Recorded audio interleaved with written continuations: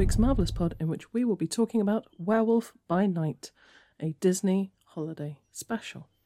That holiday, presumably being Halloween. It doesn't call itself a Halloween special, but, you know, 'tis the season, and Disney venturing further into horror and opening up more doors into the rest of the Marvel comic universe.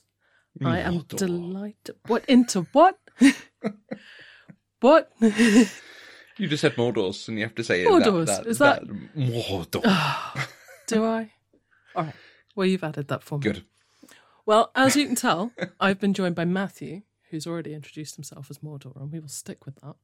Hi. Yeah. And also... Laura, hello. Hello. I am Laura. I know. I just like to find more ways to just really just not throw cue me you off. in. Other people come prepared with hosting, and I think that being an anti-host makes it... No, slightly I love more the exciting. chaos energy. I Although know. again, I've Full got a chaos drink. energy. Well, I hope you are ready for what is about to come as we delve into Werewolf by Night, on which I am sure we will all have our usual highly consistent opinions. Laura, what did you think of Werewolf by Night? I thought it was enjoyable. It's fun, spooky watch.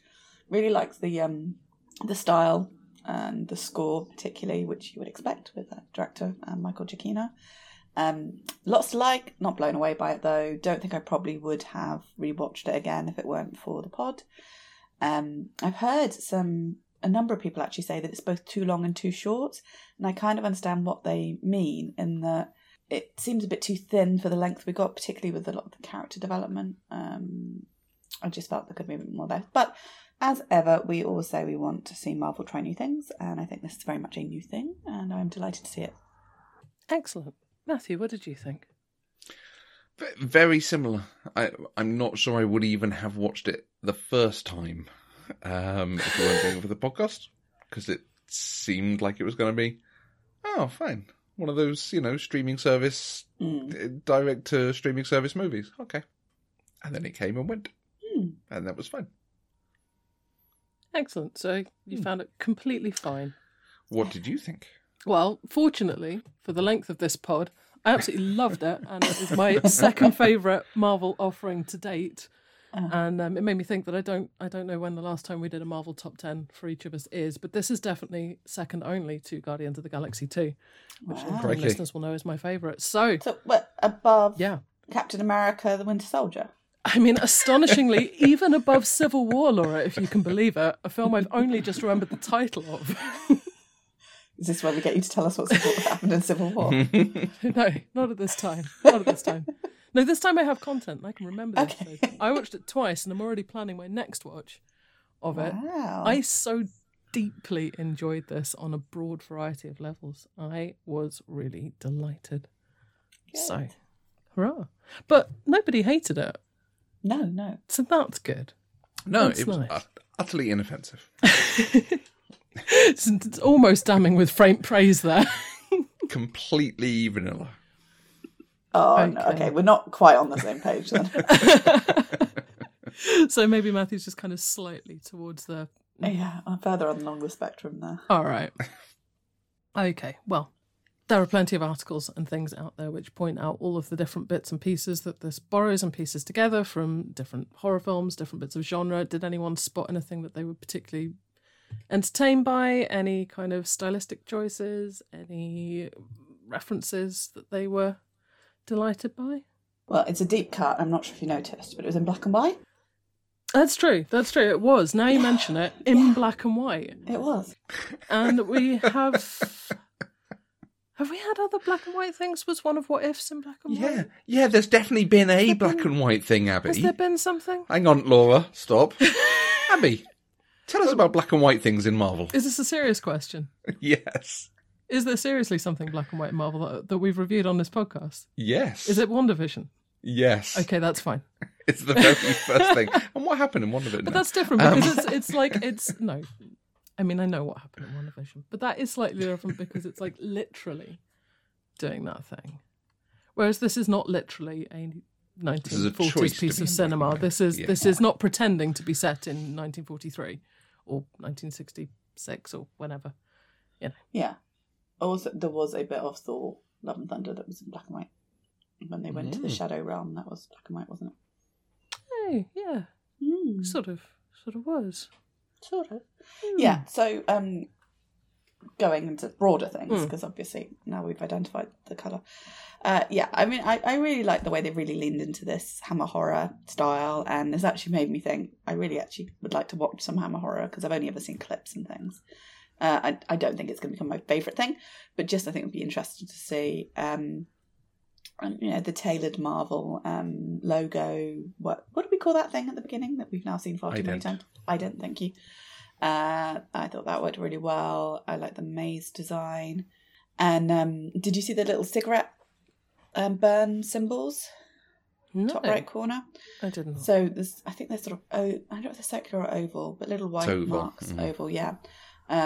Where obviously put on there as a affectation, given they filmed on digital, but that was the indication for changing reels in the old films. So if people want to go and check again, and Matthew, obviously in your next watch, it's at the 16 and the 31 minute mark, apparently. Very nice.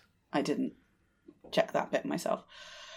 In fact, I was actually a bit disappointed when we went into colour at the end, but I enjoyed it being tied into Somewhere of the Rainbow. I liked that, but when they actually, I think partly because of things I'm like, oh, that's the wrong colour.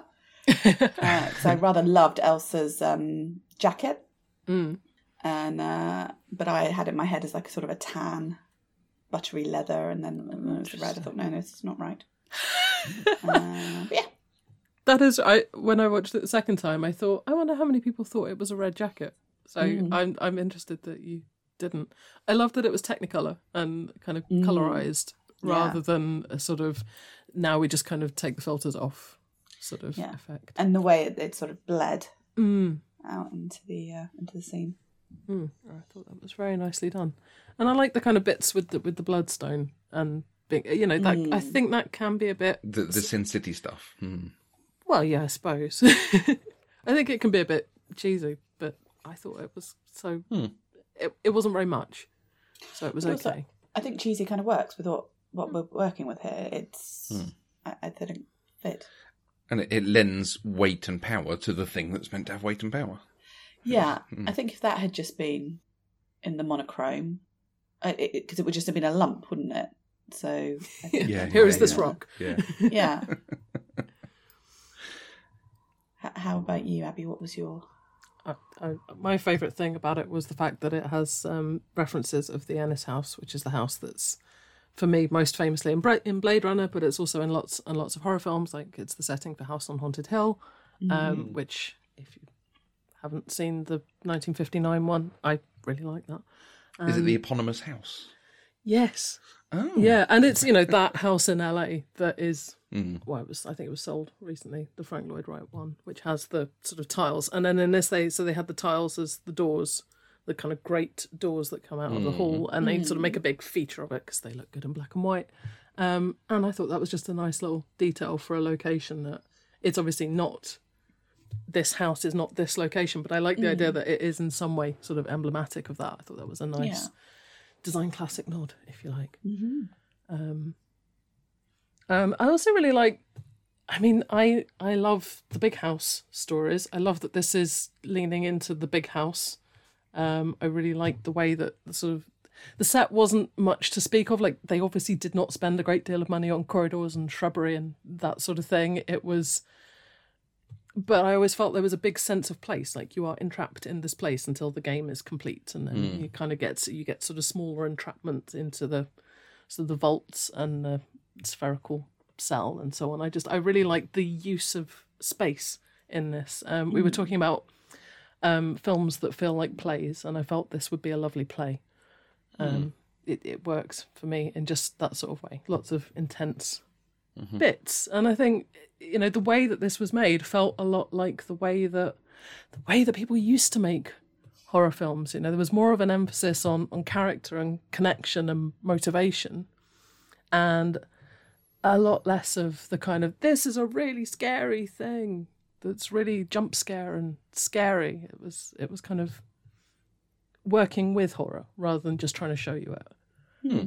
I thought. So I think that's another reason I liked it so much, is it does so many of those things that older horror films do that I like. Like, it understood what those films are about, not just what they look like for me. Anything for you, Matthew? I feel like you might have seen more of the genre than perhaps Laura and I have. From a horror perspective, it has got a lot leaning in. I mean, we're talking on the colour, the lighting. It felt very classic because it was so stark in many, many places, which was an absolute delight. I love when shadows are used well. We watched Indiana Jones and the Last Crusade, and they do some of that stuff. It's sort of projection of shadows. So you can sort of give the hint of something going on without actually showing that thing. Like Lets you get away with werewolf. the senses a bit better. Exactly. Yeah. But actually, I've got 2 just pop culture tie-ins to bring in from my own sphere. Harriet Sansom Harris as Verussa Bloodstone, who is Frasier Crane's agent and turns up once a season in Frasier and is absolutely delightful. We love it every time she turns up because she plays a big bombastic character. And I was quite pleased because there was a hint that she wasn't going to be major in this. I was quite pleased when she kept coming back and doing stuff and getting to not just be sort of grieving and sorrowful. She actually had a lot of personality, which is good, and suits the casting there very well. Without it, I don't think that's not like a Cate Blanchett, Charlize Theron stunt casting. She's the right person for that sort of role, and it really worked for me. Yeah, because as soon as I saw her, I was like, oh, it's her. But to be honest, I couldn't have told you the actress's name until I looked it up. And then I had to look up, what? You are so familiar. What do I know you from? Yeah. And I have to be honest, I don't really know what it was because there were just so many things that she's been in. That you're like, oh, okay, I loved her in this. I thought she was so evil. Just delicious evil. She's the Eves in the X-Files, which is a very small part in one episode, but very memorable as a key thing. I think that's maybe the thing. She's just incredibly memorable in exactly. That she has. I've also talked in the past about how there's not many Star Trek actors that end up in Marvel.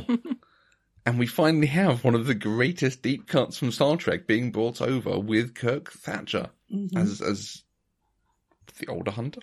He was called Jovan. Who was in Star Trek 4 as Punk on Bus, who famously gets the Vulcan nerve pinch and gets knocked out. He's then in, I'm going to say Independence Day, but I feel like it might be a Spider-Man film. It's a Spider-Man film, isn't it? Homecoming. One of the new ones, yeah. Where he's in that. And then he's in a recent episode of Star Trek as well, where he repeats his role as Punk on Bus, although I think this was Punk on Street. But, the bus is implied. Picard.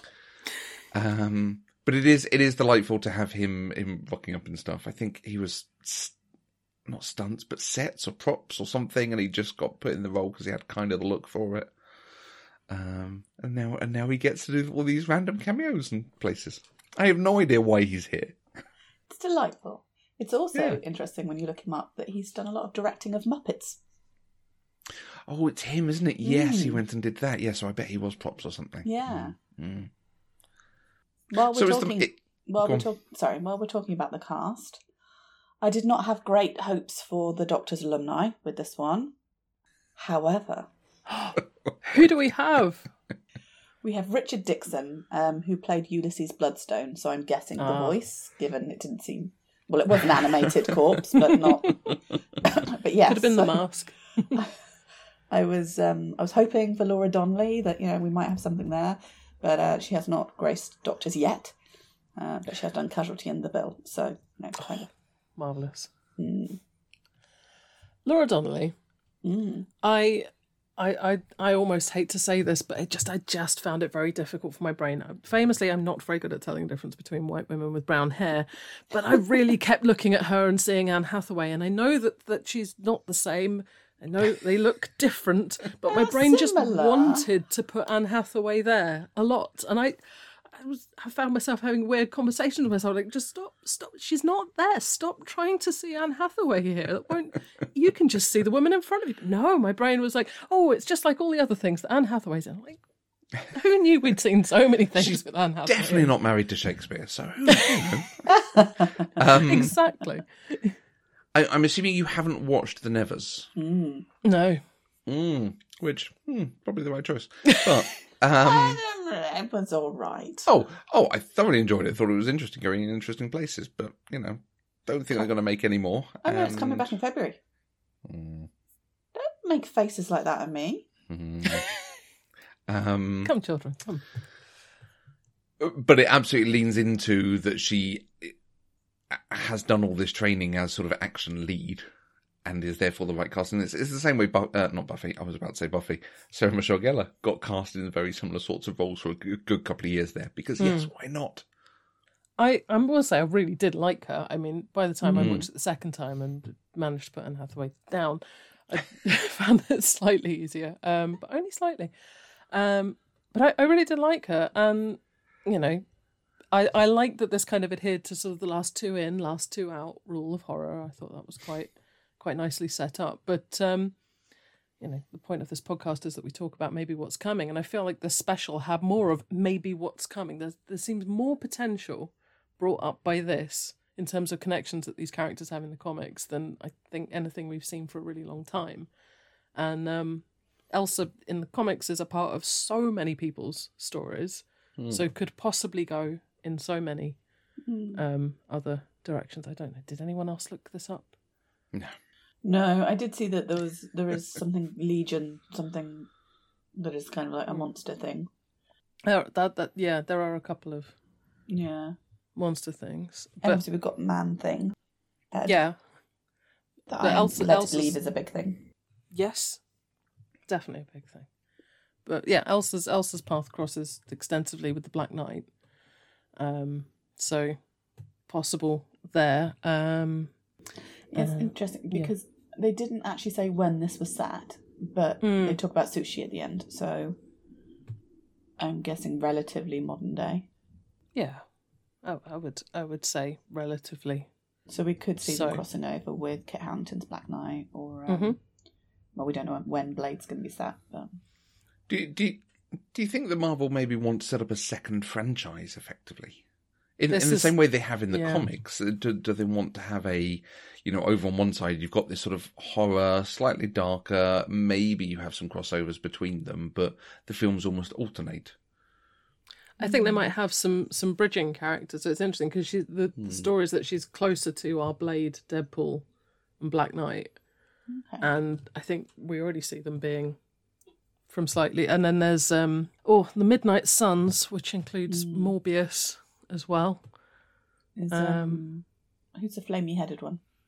Johnny Blaze. Yeah. Ghost Rider. Yes, Ghost Rider. Yes, Ghost Rider. Yep. So all of that sort of thing. So it's quite possible. And there's also Moon Knight in the mix there. But then, as we talked about back when that show was on, he's in everyone's story. So it's quite possible you get someone like the Moon Knight character as a bridge between possibly the Avengers and then these other super groups. And then at one point, they can come together and fight each other.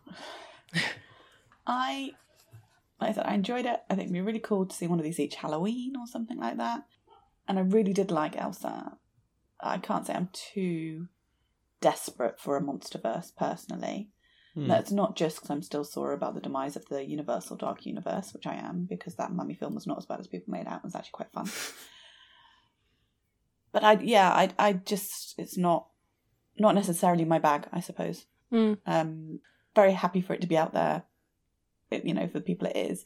But if I was having to select projects, if I had to become Kevin, then I think I'd probably want to look in other areas.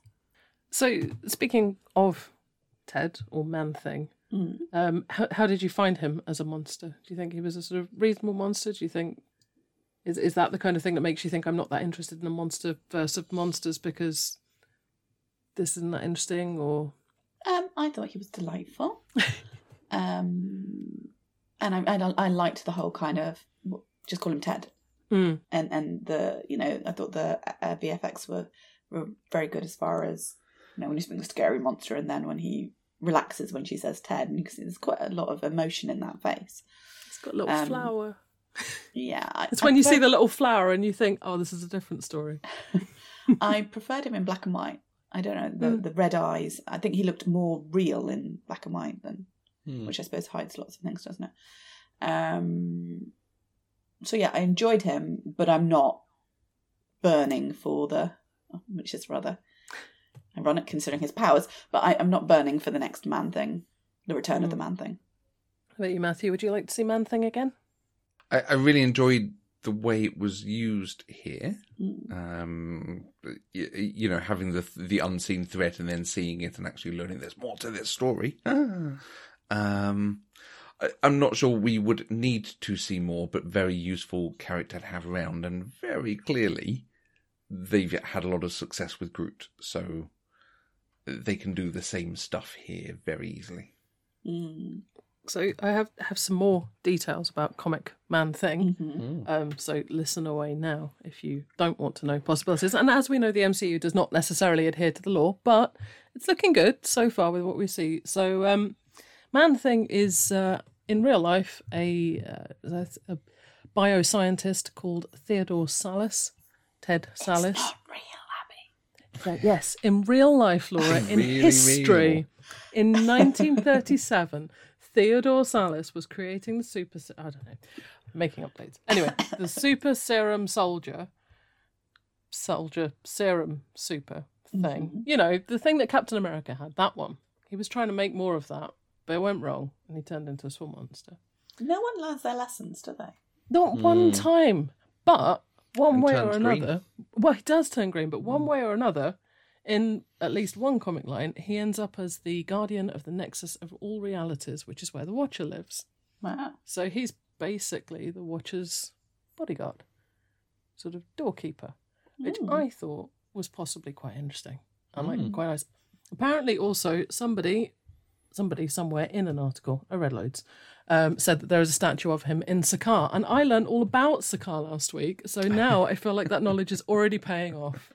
Yeah, I think, and again, I read this and don't remember it, but I think there's a big shot, isn't there, of, I think it might be the building that the Grandmaster lives in. He's got these heads carved, and one of them's a Hulk, and then one of them apparently is Man-Thing. Which is, again, like, is this before or after that? And what does it mean? Or is it just like a statue? Or is it like honouring a kill? Or When was he on Sakaar? yeah, and why and how? So many questions. But no, I also really liked the fact that in this particular story, we kind of come in the middle of people's pre-existing story. You know, we meet people in the middle of a chapter of, you know, they are main characters in other stories, and I think it did start to feel like, for Elsa as well, I felt like we really were just jumping into the middle of a lot of people's stories, and I actually felt like this was just the right length, but I think that's because I felt like this is one chapter from the middle of a lot of different people's stories. It just happens to be the one where they meet. And I quite like that as a sort of kind of skip to the end almost. It's like this is one complete moment in multiple people's piece of storytelling. It's where, you know, Elsa consolidates her powers. It's where Jack and Man-Thing kind of have one of their adventures. And there's a suggestion that they have many other adventures. And, you know, I sort of like that real chapter feel. And I feel like actually 50 minutes is quite nice for that. It's nice to see them not say, let's make this an hour and a half for the sake of something, because they don't need to. It felt like it was just about long enough. And it did that nice thing as well that a lot of these older films do, which is when it's over, it ends. So yeah, I really enjoyed that. And then we had quite a lot of characters in this film, but most of them didn't come out the other side. So I feel like, unless anyone has any particular further mention of other characters they might like to bring up who didn't make it out, apart from Jack. I thought, Jack we probably ought to talk about in some way. Yeah. I thought the other hunters I liked the different designs of them. But other than, I said his name earlier, now I can't remember it, Javan, we really don't get much from them. They're almost sort of slightly more enhanced background characters. So I think I would have liked a bit more. I mean, I don't need to know chapter and verse, because as you were saying, it was interesting. God, Abby, interesting. When Elsa came in, it did land very quickly. Okay, I understand who this person is. And I did have questions. Well, why does she want the Bloodstone? But then Verussa But then Verussa does actually, ask that question and run through all the reasons why she might want it. And although we're not given an answer, you're kind of like, well, yeah, one of those seems like a reasonable reason to go for this. And then I liked it at the end, how it was left, that, it was left open that, well, what's she now going to do with this domain that she's now ruling over? Particularly as she doesn't appear to want to be a hunter. So yeah, I thought some of the characters were served very well, or were served well. But yeah, I felt I would have liked a little bit more on some of the other hunters. They so were they a didn't bit feel disposable. wallpapery. Yeah, I think they almost did feel just a little too disposable. I think it attempted to give everyone a moment and to sort of give them bits of fighting style or kind of pursuit personality and that kind of thing. But, I suppose it's hard to have a cast that large that has to go and not have it seem at least mildly trite. But I think they all got to speak, didn't they? So they all got their moment. Yes, I think so. I think. But yeah, that brings us to Jack, played by Gael Garcia Bernal, who is one of my favourite actors in the world, despite the fact that I've frankly seen him in very few things. Out of the many, many things that he's done, you couldn't get many of them on DVD in Wales in the early 2000s. It was difficult. Much harder to watch things on the internet. But I made a good effort and I love him very much. It's very nice to see him in the Marvel Universe. And I also just realised he's in Station 11, which I've been holding out on. So now I'm maybe going to have to stop holding out on that. Go and watch that. Anyway, Jack Russell, a name which the writer absolutely swears had nothing to do with the dog. He'd never heard of a Jack Russell dog when he created this name. So just by pure chance, he happened on Jack Russell as a character. It was a man name. dog. Yeah. Just by pure chance, he named his werewolf Jack Russell. So there we go. Who, again, this is quite a good run through various comics, various stories.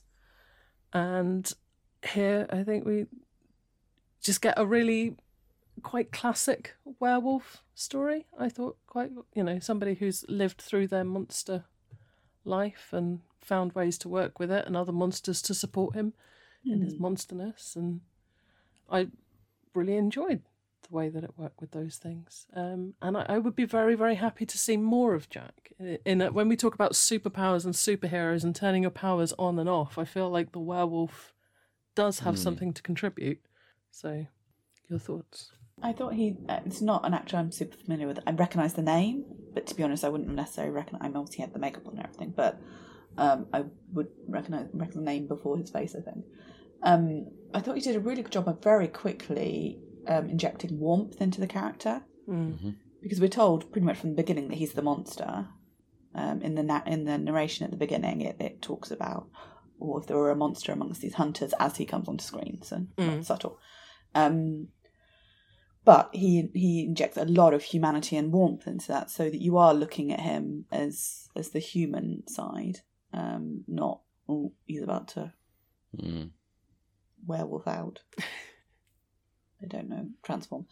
So I thought that was good, and I thought the chemistry with Elsa was good.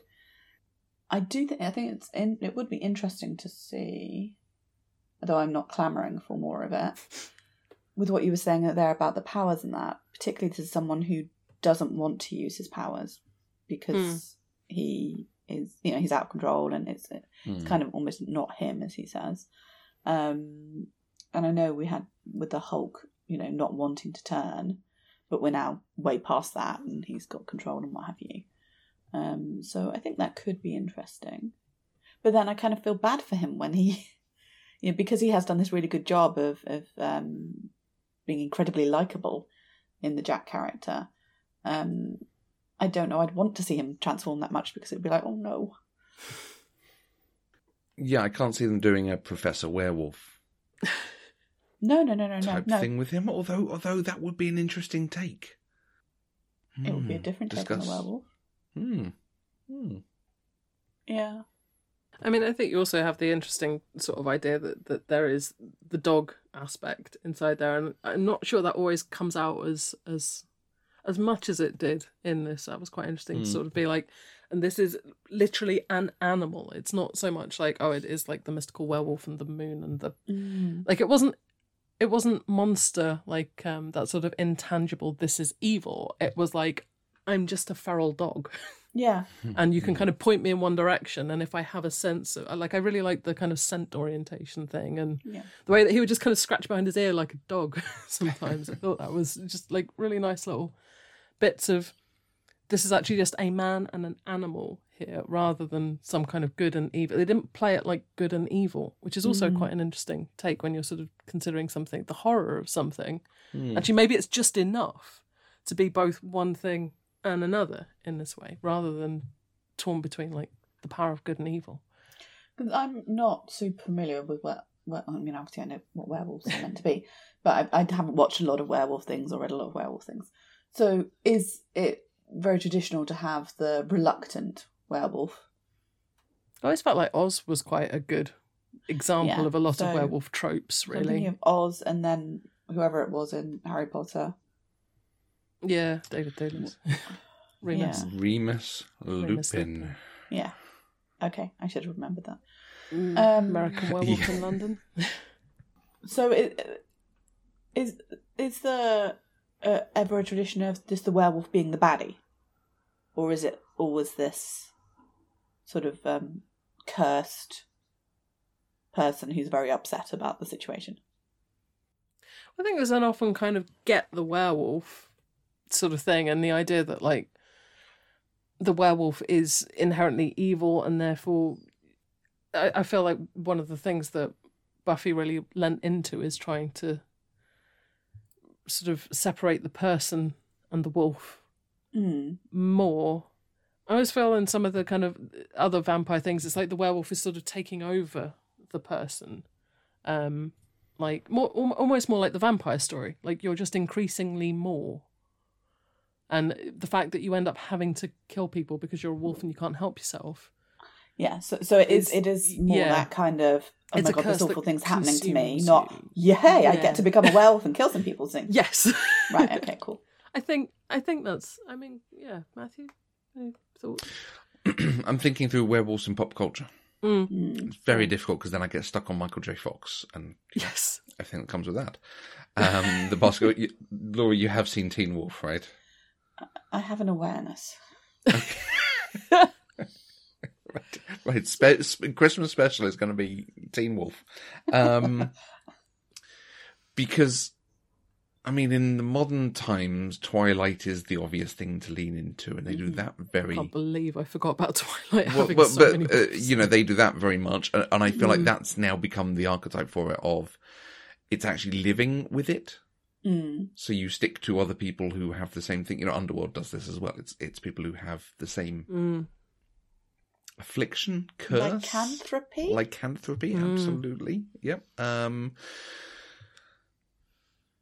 I can't say that I've seen too many films where it is just they're an evil person, and it's a thing, unless it's absolutely a monster thing. So, See, you have Michael J. Fox. I just have werewolves, not swearwolves. Well, yeah, that was going to be the other reference, because again, it's about sort of learning to live with it and figuring it out, which stems from Abby, everything you were saying about Buffy, and then even more so Angel, doing a lot about how you deal with werewolves. Yeah, I didn't watch all of Angel. In the final season, there was a small ongoing plot with the werewolf. And obviously, Supernatural has a fair few werewolf episodes throughout as well. One of the things that's interesting about Jack's werewolfness is that he is not, in the comics anyway, bitten by a wolf. He is cursed by the Darkhold. And this, of course, because the Darkhold has very specific curses drawn from pop culture across the ages. It's really just a big Bible of pop culture in there. You get randomly afflicted with different tropes. But so this was before... You were asking about when this was. Yeah. And is it before or after Wanda? Well, I mean, he had to be afflicted before, I suppose. But this film, does it take place? Yeah, but I suppose he had to have been afflicted with the curse. But this is assuming that... Yeah, if you destroy the Darkhold, does that get rid of all the curses? I don't know. If anyone's wondering what we're talking about, it's Doctor Strange and the Multiverse of Madness. as Wanda destroys the Darkhold in this reality and all realities. Wasn't the point of destroying it because she was stopping something happening? She was stopping anyone using it in the way that she had used it, with the dream walking and all that kind of stuff. Okay. But it could also be that, yeah. But then, so is the thing, would that release Jack, or is it just that there won't be any new ones? And I think it's sort of nice that question is not even posed by this special. This is absolutely something that we're adding into it. But I mean, it's our constant thing to want to fill in all the questions. For me, the question was, how did they capture Ted? Would have been quite interesting if he is so, monstrous and so on. What's the backstory of that? Maybe the bloodstone, maybe. So, my good wife and I were discussing this, and we were wondering if, from the way that Jack and Ted are discussing this, it almost sounds like they have a bit of a racket going in a way. Like they have this kind of arrangement that, he'll be hunted and Jack will win and it will all be fine. And Peg's rationale for this was that there's the bit where she talks about how the bloodstone is going to hurt the creature. It's going to be really painful. There's a big kind of close up and he looks really like, oh no, I didn't realize that was going to happen. Like I don't want him to be in pain. Yeah. As if this wasn't the thing, because I definitely got the feeling that they'd done this before in some form, and when they talk about how many hunts and kills he's achieved, I wondered how many of those were actual kills and how some of them were just Ted going, "I'm dead." That's really interesting. I hadn't looked at it that way at all. I just assumed he was lying, and one of my questions was, I mean, who is he pretending to be? I assume there must be some big name attached that he was going under, because I don't think you can just rock up and say, well, I've killed over 100 people, let me come in and compete for the bloodstone, or 100 monsters. I had actually, that's a really interesting reading, because I just looked at it that at some point Jack says to Ted, you all say that, but then you're careless and I have to come and help you. So I just took it that, he'd got too close or wandered off or something, and then Jack was having to come and rescue him. That's really interesting. Yeah, I like that. I like it, and I kind of wished it was in the text. It would have made me really enjoy it even more. But I think their closeness is sufficient that you can, I don't know if I just have fandom practice, but I think you can add layers where you want to. I think anytime there's kind of this bond and shenanigans in the past, you can always add those layers. I thought one of the speaking of kind of hunters and how did they find them, where did they get them, in the narrator's spiel at the beginning, he points out that the hunters are strangers until this night. Yeah, they all had masks on. Yeah, and I thought that was just an interesting thing to say. I mean, it is how you begin these sorts of things, isn't it? And it sort of establishes, I suppose, that none of them have probably met each other, but perhaps they all have their own notoriety. But which allows Jack to then come in and pose as somebody, I guess. Was there a bit later on where they rock up in masks when they've got him in the cage? Yeah, when they're in their robes, and then they take them all off straight away, and it's the same people who were there earlier. Yeah, I feel like. And Bruiser has some great eye makeup going on. Yeah, this is a thing that the MCU is now doing, of like people put a mask or a hat or something on for a really short time. I'm thinking of Zemo in Falcon and the Winter Soldier with his like, I'm going to wear my... People were talking about beforehand that, we're going to see the mask. And it's on for like 30 seconds. And, you know, Iron Man and all that, who go around in the thing and then just take it off every opportunity they get.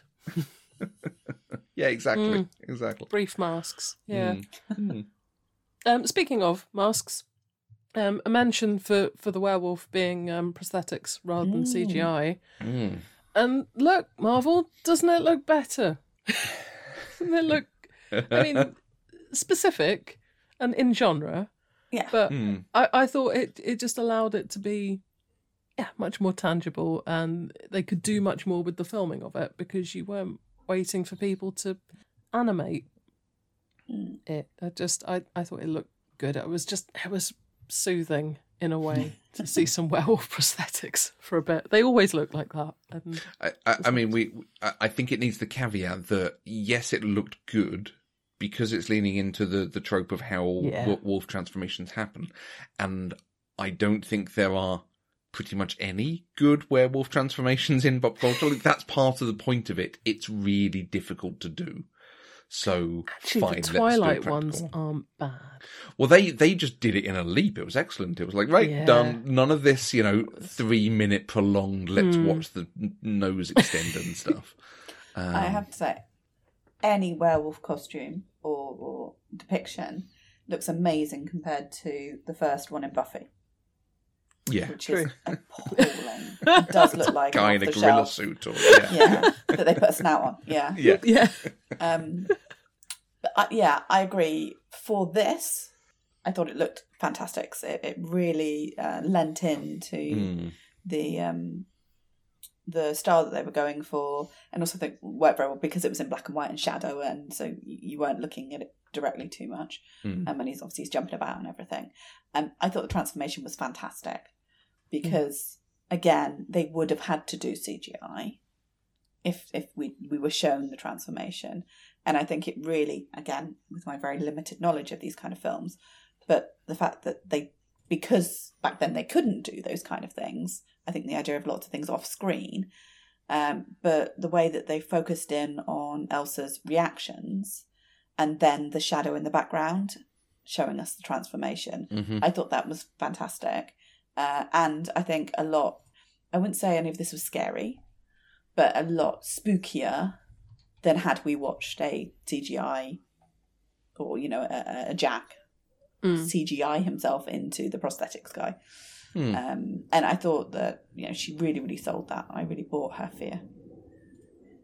Even though from a Michael Giacchino interview, Laura Donnelly can walk through those bars very easily. Yeah. They came onto set all ready to film, and she literally walked up and turned sideways and walked through the bars, and he had a heart attack because he thought, oh my God, we're going to have to rebuild the set. But I think they made it work. I thought that's how she was going to get out. And it was just going to be a kind of gag about it. Like, that would have been fine. I think that would have worked. We've talked in the past about appropriateness and who it is aimed for, and I do think this is aimed for a slightly younger audience, but I was interested in your thoughts on it. Obviously, Laura, particularly as someone who will engage with it more when it's aimed at a less scared audience, and less traditional horror audience.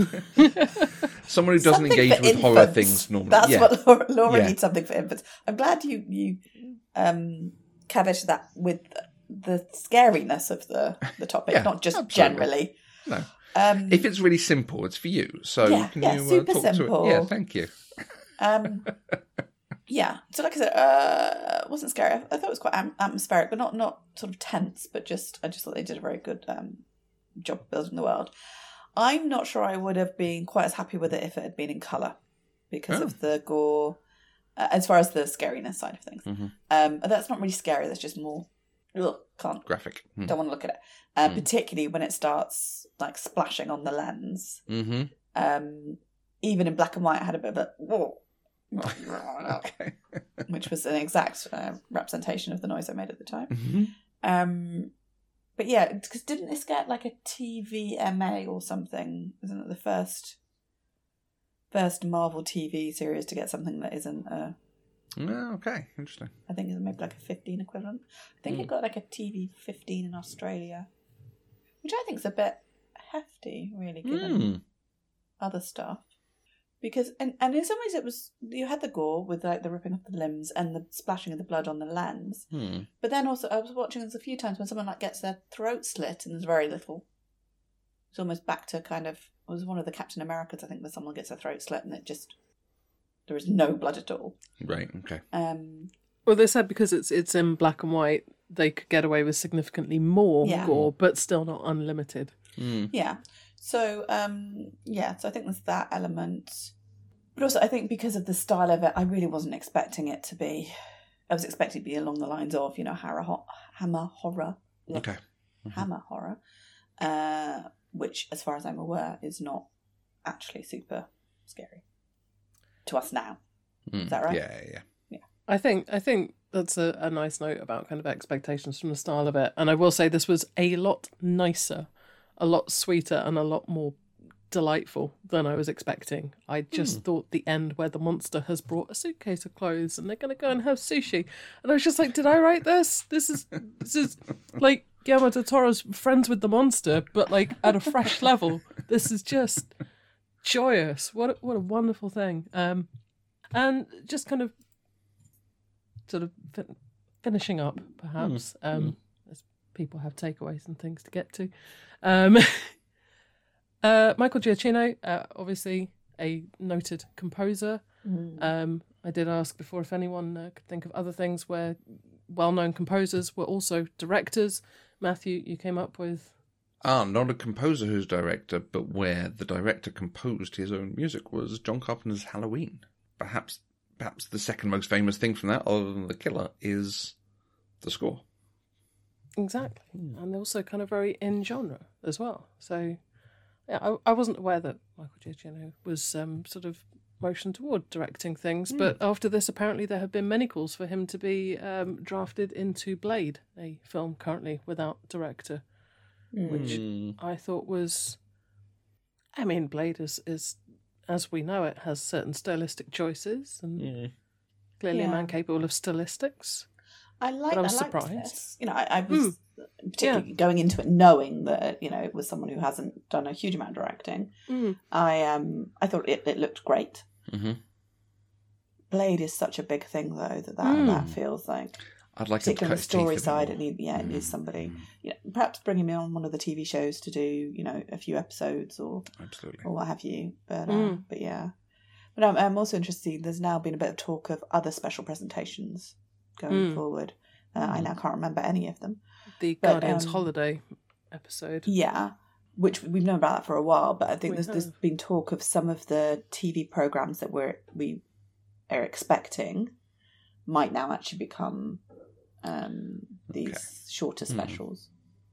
And I think it's a great way to bring in and test perhaps some characters sort of the that they Doctor can't quite Who model. justify. Perhaps. Yeah, See a comics one-shot model. Just do a really accessible single story, one-off. Do the Vision and Wanda go on a date Valentine special. Don't tell us what it is. Don't just just do the thing. Yeah. and I hope, if anything, it's been a lot of fun watching this comparatively small thing that has so much possibility just by what it does and doesn't involve, but also is a complete thing in and of itself and just works with what it gives you. It doesn't close any doors and it doesn't have to open any either. And it's just nice to have something that feels so possible, I think, in the Marvel televisual universe. Any closing points from anyone? No closing points from anyone. And I had so many other bits, so many little pieces, but you know what? There are lots of good articles on the internet if you want to enjoy all of the many tiny details in this really detailed, I felt really well thought out piece of Marvel television. Well done, Marvel. Really, I accept my Halloween gift gratefully. Thank you so much. Thank you for discussing this with me and humouring me and helping me, as always, get more out of something I can actually remember the plot to. It's been a pleasure to finally feel like I know a thing about a thing. Matthew, where can we find you? I'm on Twitter at Matthew Vose. And Laura, where can we find you? I'm on Twitter at... I almost said Matthew Vose. I'm on Twitter at Laura Geeks Out. And you can follow us at Eloquent Gushing and #MarvellousPod. We'll be back soon with more things. I can't remember what those things are, but we'll be back with them. And I wanted to find a joke to go out on that was as good as "I'll be rotting for you," which I thought was a joke, almost at Matthew standards, but I don't have one. So I'll just remind you that joke was in this show. I'll be rotting for you. Marvellous.